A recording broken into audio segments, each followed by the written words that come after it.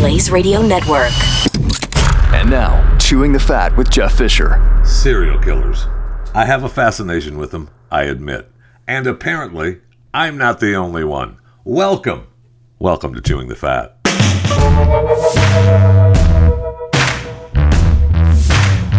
All right, today we're going to be talking to Ann McElhinney. She is the host of Serial Killer, a true crime podcast from Unreported Story Society. It is about Dr. Kermit Gosnell. Now, you know Ann. We've talked to her on this broadcast before. We've talked to her husband who produces this podcast, Phelan McLear. So, I'm going to have to ask her a little bit about what's happening with my son Hunter and what's going on with the movie. But first and foremost, I wanted to talk about the podcast, Serial Killer, a true crime podcast, and where we're going to meet Dr. Kermit Gosnell. I've listened to the first couple of episodes. It is awesome. And it's really fascinating because they interview the different characters, but they're not characters. They're real-life individuals that surrounded this man, this evil dirtbag, Kermit Gosnell. And what's most fascinating about this podcast is that you get to hear from Dr. Kermit Gosnell himself and find out exactly what kind of man this guy is. He has this arrogance, he has this narcissism, loves to talk about himself. And basically, we started getting in touch with him in prison, and then he just phones all the time. And not only phones, but sends letters. So it's, it's incredible, really, really extraordinary. And he has this amazing demeanor. You imagine someone in prison, you would imagine, a certain demeanor, and it's certainly not the demeanor you get when you meet Gosnell. He has this soft voice. He talks like he's at a cocktail party. It's really chilling, actually. And then to hear the way he talks about what he did, it really is. It's really quite extraordinary. And that if you were to listen to the podcast for nothing else other than to hear this guy, it is really, really extraordinary. I found, look, I've worked in radio and TV now for a long time, and you'd think I'd learned my lesson with people never look like they sound. Yeah. But I was amazed that he does not sound like he looks. Yeah. It's just amazing. I was like, that's him? I actually went back and started looking at pictures of him. Yeah. While you were interviewing him, because I was like, that can't be him. Yeah, and he's huge, physically. Yeah, you're right, because he's this really tall, imposing, African-American man, and then he has this like soft, mellifluous voice. He's really articulate, particularly articulate when you get him talking about himself. But if you ask him a hard question, he gets suddenly, a case of the verbal constipations and says, right. And says things like, and his head will drop and he'll say, oh, you know about that. Really, it's, quite extraordinary. And when I met him in prison, like he touched my leg continuously, but then apologized. But he knew exactly what he's doing. He's highly manipulative. Right.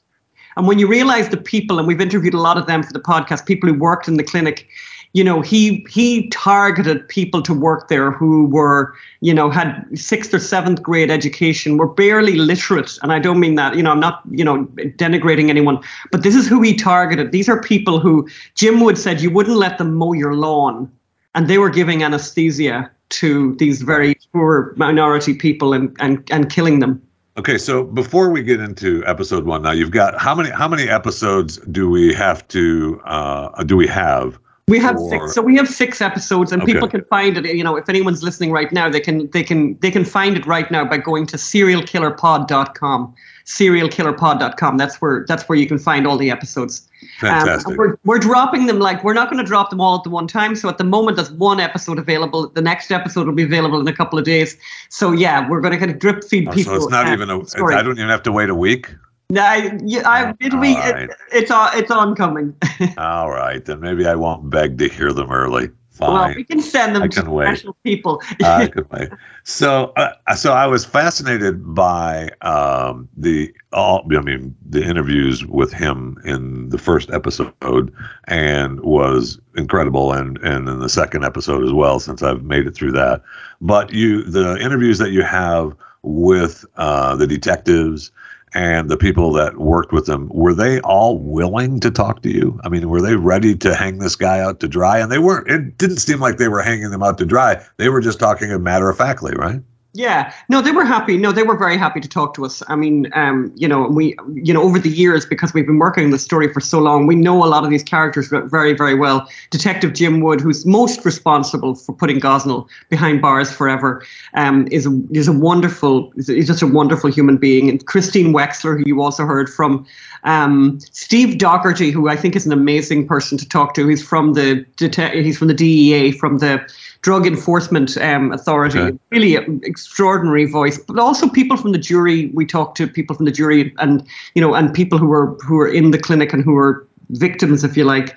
Some people aren't willing to talk to you, and you can sometimes have that. But actually, we're really happy that everyone we wanted to talk to was eventually willing to talk to us, which was awesome. Great. So you really get a sense of the color and the depth of this thing by hearing all these different voices. Right. Well, I was really surprised that how this all started. How we ended up getting this evil guy off the streets. Yeah. Was what didn't have anything to do with him killing babies, or it didn't have anything to do with that. They were trying to break some kind of drug ring down. Yeah, and that part of it I think is really interesting for people. A lot of people really love true crime, including myself. Yeah, I'm guilty. Hello. Yeah, exactly. And I just think that stuff, and having the tape recordings of the actual drug deals that Jim Wood was doing with his partner, Gramlich, like the two of them would be, and I mean, just even the color of the stories that they would be like making these drug deals, and they had to get the money off the FBI because the money, is quite a lot of money, maybe $600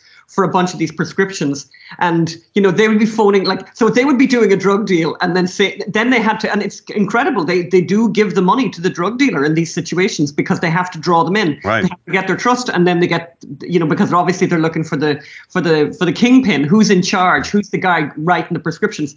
So, and they're, doing these deals with these various drug dealers. And I mean, it's really funny. And then they'll have no money, and you'll hear them on the tape saying things like, yeah, this bastard, he owed me money and he wouldn't give me the money. If you could just, and actually asking the drug dealer, can you give me a Bible this week? Can you give me the drugs anyway? And I'm good for it. I'm good for it. Right. And to realize, and again, all of that comes up that through these drug deals, a kind of extraordinary, how the whole thing operates. But one of the funny, I think, to me, it was quite funny, or chilling, or extraordinary, or dramatic. Right. The moment where Jim Wood and Gramlich are talking to the drug dealer, and they say, "Look, you said you'd introduce us to the doctor who's writing the scripts. What's his name?" And you hear the voice of the drug dealer saying Gosnell, and then you hear the voice of Gramlich saying Darnell. Darnell, you couldn't figure it out. Yeah. Gosnell, and then it's Gosne, and spelling it out, and you're thinking of that moment and what that moment meant and what that started. Extraordinary. Right. So then, after we realized that, we're going into the Gosnell House of Horrors, we didn't really realize it was a House of Horrors until we got in there. Right. Yeah. I mean, they were going in for the drugs. Sure. And then they realized, what is this? Yeah. Yeah. I mean, that has just got to be horrifying. Yeah, and I think exactly as you say, they had no idea of what they were going to meet when they went in there. And it was the evening. It was 8:00 in the evening. They were all waiting. Gosnell had been working this other abortion clinic that he had in Delaware. He arrives. They jump out of their cars. They say to him, "Look, we've got a search warrant for these premises." He's there, and he's got like a takeaway. He's got his salmon teriyaki takeaway in one bag, and in another bag he's got this bunch of clams, and they're like, and he's got, again, with the super quiet voice and all this, he allows them in, and they all had the same reaction. The first thing that hit them, the very first thing that hit them, was the smell. And these were hardened. These aren't young guys. These are guys who've been on the force for 20 years, 30 years, have seen everything. Philadelphia isn't exactly Disneyland. These guys had seen the worst of humanity, and this took them completely by surprise. They were completely stunned. And then to sort of see the cats and the cat feces, and then for Gosnell to say, you guys, can you just hang on a moment here, because what I need to do right now is I just need to feed these turtles. And so then you have this like almost like literally it's out of like a horror movie where where he then opens this box and they're like, all these cops are there with their mouths open thinking, what the hell are we looking at here? And he bangs these clams together and feeds these turtles as his first priority. And then it goes from bizarre to bizarre. They go, they obviously, there's a very large contingent of law enforcement went in there that night. There was the DEA, there was the Philadelphia cops, and also the DA's office, which was Jim Wood's thing. And so they're spread out all over the place. They're separating the workers. They're getting to hear these incredible stories. And then they're searching the place and finding, in one case, finding in a room where people were having their like lunches and had their peanut butter and jello sandwiches, they're finding these row upon row upon row of these little jars with babies' feet that have been cut off. And this is if you think of all of the crime shows you've ever watched, and I've watched like a ton of them, this is like right up there. Like this is right up there with, Silence of the Lambs, basically, in terms of scariness. And then, for them to have the next thing, which, just to say that, Gosnell is asked, oh, there's a procedure you have to do, and whatever. And he runs off. And they're still continuing with their investigation. He comes back very shortly afterwards wearing bloody gloves that are torn. And he takes out the salmon teriyaki and starts eating the salmon teriyaki. And I think the thing that one of my favorite moments from this whole thing, because the humanity in this thing is so amazing. One of my favorite moments is where Jim Woods looked at me like straight in the face, not joking, and said, Jason Huff, that was the guy from the FBI, young, real cool guy from the FBI. Jason Huff can't eat salmon since then. And I was like looking at him. Oh, wow. I mean, this is like, yeah, I bet he can't, It's just amazing. So has he, in your talks with him, and obviously we may get to that in the remaining episodes of Serial Killer, a true crime podcast from Unreported Story Society. And if you go to serialkillerpod.com serialkillerpod.com, subscribe, you'll get all the episodes for free. Yes. And you need to be sure to subscribe to that. We'll find out, does he ever, throughout the trial and throughout all your interviews, does he ever admit to, I was killing all these babies and I was selling drugs to all these people on the street, writing scripts because I needed more cash? Was it all just about the money? Was it about killing the babies? What was it about for this guy? Yeah, I mean, I think greed definitely plays a big part. I mean, when they did the raid on his house, they found over $250,000 in cash.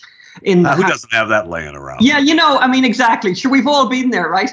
He owned 17 homes. He had a home, down at the coast. Like, wow. Money certainly was part of it, but I think there was a power trip going on as well. And I think, we know from the story, he's a racist. And that's going to sound really weird, right? Because he's this African-American who's racist toward African-Americans. Yeah. Because we know in the clinic that the poor women and the African-American women had different facilities to the white women. So white women had a nicer room upstairs with all kinds of nice things. And the rest of the place was just this complete hellhole, which was good enough for them. I think it's very hard to know. But I think there's a power thing, there's a money thing. And he's a very, very disturbing. He's a very disturbing character. Well, he's an evil man. Yeah. And you ask about, does he admit to stuff? Like, there's a very interesting moment, and we have it on tape, where he basically admitted to writing the scripts. And it's a very bizarre exchange. I mean, it's kind of funny, but basically he sort of says, well, when there's a recession, when it's like economic, people have to try to make money some way. Right. You're right. So he kind of. He's right. Yeah, but I think writing prescriptions for opioids that are going to kill people is probably not the ideal way to help out during a recession. And there's also a moment in episode 6, actually, which I really, God, hang in there for episode 6.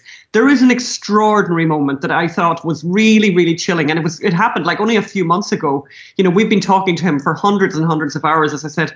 And he basically admitted to doing what he did. He basically admits that, yes, the babies were born alive and I cut their necks with scissors and I did it to put them out of their misery. Like, he basically says a version of that, and it's extraordinary, Yeah, I mean, this guy is, I mean, you know, if he talks long enough, of course, that's the thing. He's going to get himself into trouble and he's going to tell the truth eventually. But he is clever. He is very, very clever and very creepy. So he's in prison now forever? I mean, what was the final? And I love the way America does this, by the way. I don't know if every country in the world does this, but he's got 3 life sentences. Okay. Plus, I love this plus, you know, plus 20 years for the drug offenses, just in case the 3 life sentences aren't quite enough, you know. And he's in Huntington Prison in Pennsylvania. You know, it's a chilling environment. I've been there, and of course, rather naively, because I watch so many true crime shows, I thought I would be talking to him behind the plexiglass, like you see in all the books. But he's right across from the table, right across from you, there, you know, and was able to move his chair, had the ability to do that, to move his chair, and he put his chair right up against me, in front of me, and his legs on both sides. Of course he did. My legs. Of course he did. Really, really creepy. And those are the kind of things, sadly, you've got to do if you want to get the interview, right? I mean, it has to happen. You can't say, dude, back off me. I want the interview. I know. Yeah, absolutely. And then at the end of the interview, and I remember I was there for about 3 hours, you know, at the end of I remember at the very end, he got kind of disgusting and was trying to unnerve me with stuff. And I remember thinking, you know what, I've got enough right now. And I said, you know, that's it. We're out of here. And, he kind of looks, and it's so funny. He says, "Are you gonna buy me some treats?" Like he literally says, "Are you gonna buy me some treats?" I'm like, what do you mean? And of course, there's these vending machines in the visitors' room, and the prisoners are not allowed to use the vending machines, so the visitors then have to buy them. So I thought, oh, you know what? I'll buy him a treat. So you know, I got him some cheese. That's so nice. I know, but that's the kind of me. That's just me, and I'm all heart when it comes to serial killers. I need this guy to keep talking to me, you know. So yeah. Ann McElhinney, host of Serial Killer, the true crime podcast about Kermit Gosnell. Fascinating. I really enjoyed the first couple episodes that are up at serialkillerpod.com. So you are also involved in another project with your husband, Phelim McAleer, and on a film called My Son Hunter, of which we've talked to Phelim and you about a few times on this show. And before I let you go, I know that you've been working on this podcast, and I know you've been busy on other things. But where the hell is my movie? What's going on? Yeah, have we missed it? Have we put too much on the floor? Are we trying to tape it back together? What's happening? We have a fabulous movie that is complete. The editing only ended quite recently, by the way. It looks great, it sounds great, and it's coming at you very, very soon. I can't give you any specifics, but honestly, just hang on, watch this space. But the film is really, it's entertaining, it's gorgeous to look at, and it's chilling, it's scary when you realize the level of corruption of the Bidens. It's really powerful. We're really lucky with the performance. We have Gina Carano, we have Lawrence Fox, John James, and obviously directed by the great Robert Davi.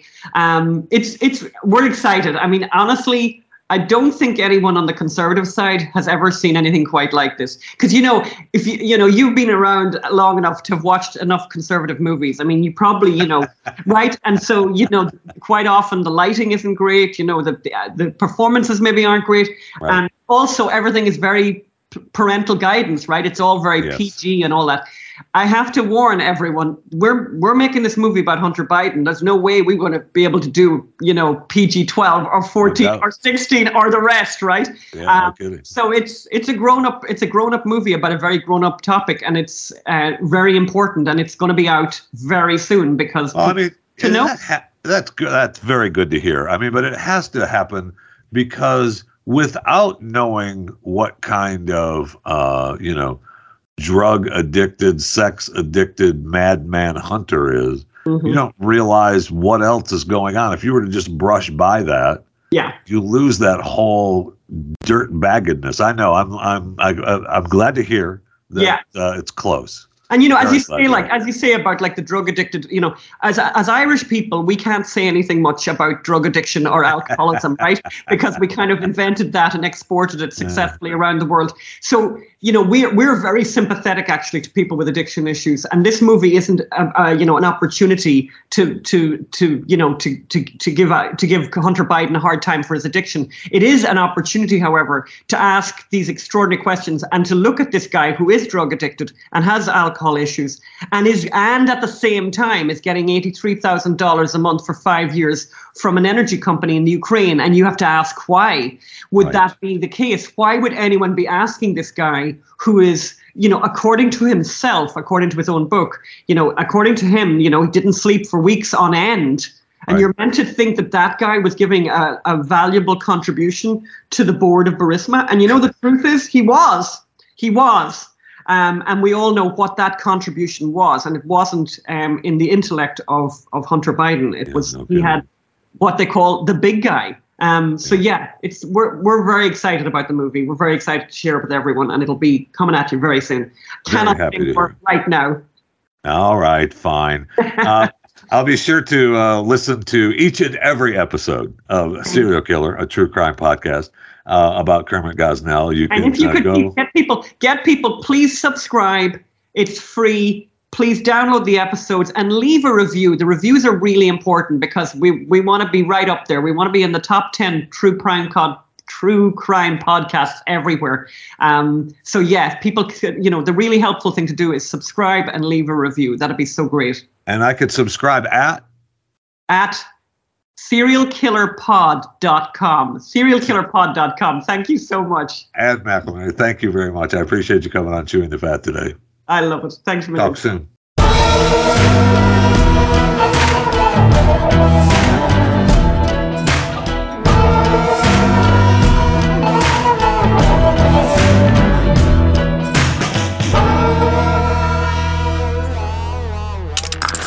Stream and subscribe to more Blaze Media content at theblaze.com/podcasts.